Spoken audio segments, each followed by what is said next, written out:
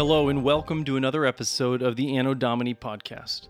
My name is Joe Stout, and as you may have heard during our last episode, the Anno Domini podcast is shifting from its normal format, starting today.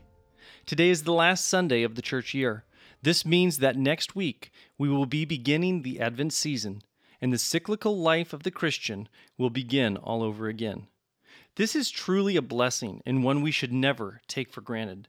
The gospel marches forth in spite of the thrashing to and fro of the ungodly world around us. Those without Christ must look to other kings for their comfort. They look to the government for their protection, social media for their vindication and sanctification, and spreading and enforcing petty and tyrannical rules are their bread and wine, their sacraments. When we began this podcast last year, the world looked a very different place. Now, with nothing more than a threat of sickness, the equivalent of God saying, "Boo," the unbelieving world, with all its pride and vanity, has collapsed in upon itself. Cities burned, elections defrauded, civil liberties destroyed, and the worship of God experiencing the greatest attack witnessed in living memory. All this has been done in the name of the God of the age, which is ironically called rationalism. Since the one true God will not share glory, he has toppled our idols of self-sufficiency and knowledge, which has only puffed us up. He has brought us low and delivered us over to our own sins, which were many. For the Christian, it can be tempting to feel helpless and afraid and alone. As wicked men and women exercise their ungodliness with seeming immunity, we can feel as though the Lord has forgotten us, his people, among the wicked. But we may not turn this feeling of defeat. We may not buy into it or follow this temptation to accept defeat. The gospel will continue to march on, and our job as Christians remains the same, to bring the kingdom of heaven right here to the people on earth. We are, to use the words of James Jordan, to heavenize the world. We are to make the world more like heaven. That is what it means to have the will of God be done on earth as is in heaven. And part of the way that happens, the destruction of our idols that God is taking us through, it does not change these marching orders for his people. When the ungodly world around us has their idols destroyed, that is the time for us to step up. So what do we need now? We need encouragement. The Lord has not forgotten us, nor should we think that those workers of iniquity shall prosper. They will soon be cut down like the grass. Listen to the words of Psalm 37, verses 1 through 8. Do not fret because of evildoers, nor be envious of the workers of iniquity, for they shall soon be cut down like the grass, and wither as the green herb. Trust in the Lord and do good. Dwell in the land and feed on his faithfulness. Delight yourself also in the Lord, and he shall give you the desires of your heart. Commit your way to the Lord. Trust also in him, and he shall bring it to pass. He shall bring forth your righteousness as the light, and your justice as the noonday. Rest in the Lord and wait patiently for him. Do not fret because of him who prospers in his way, because of the man who brings wicked schemes to pass. Cease from anger and forsake wrath. Do not fret. It only causes harm. That's the word of the Lord. I'm going to play a setting of Psalm 37, verses 1 through 8. I have set those exact words, the words I just read, directly from the New King James Version to music. This is not a metrical psalm. I haven't rearranged the words to rhyme or to be set in a meter or like a poem. It's the very words of God as translated in the NKJV, the New King James Version, set to music. When you set something like this to music, it will get burrowed and branded into your mind.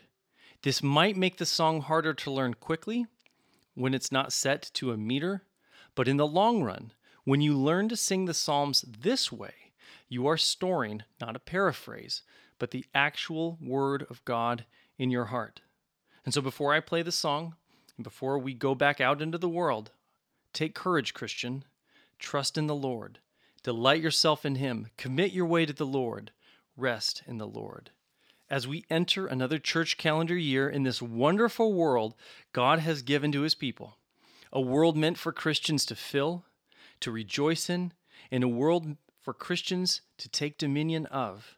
Remember to trust in Christ, delight in Christ, commit your way to Christ, and always, always, always rest in Christ.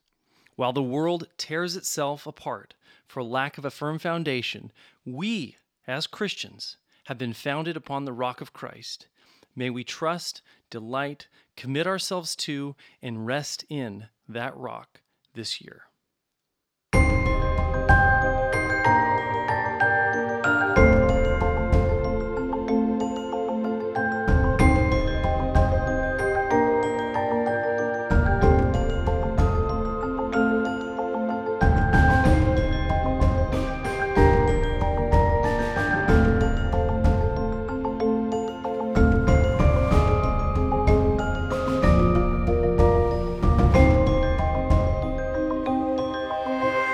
Do not fret because of evildoers, nor be envious of the workers of iniquity, for they shall soon be cut down like the grass, and wither as the green herb.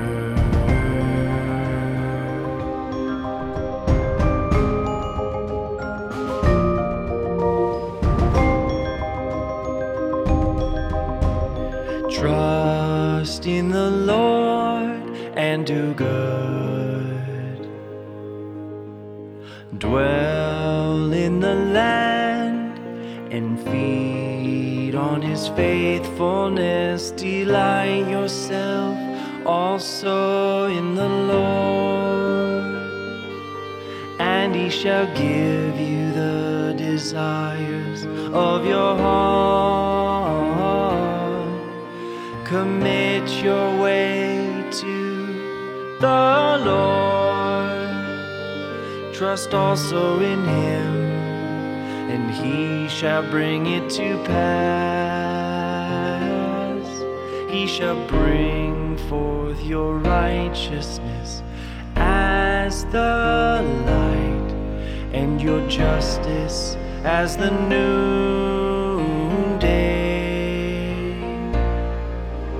Rest in the Lord and wait patiently for him. Do not fret because of him who prospers in his way, because of the man who brings wicked schemes to pass. Cease from anger, forsake wrath. Do not fret, it only causes harm.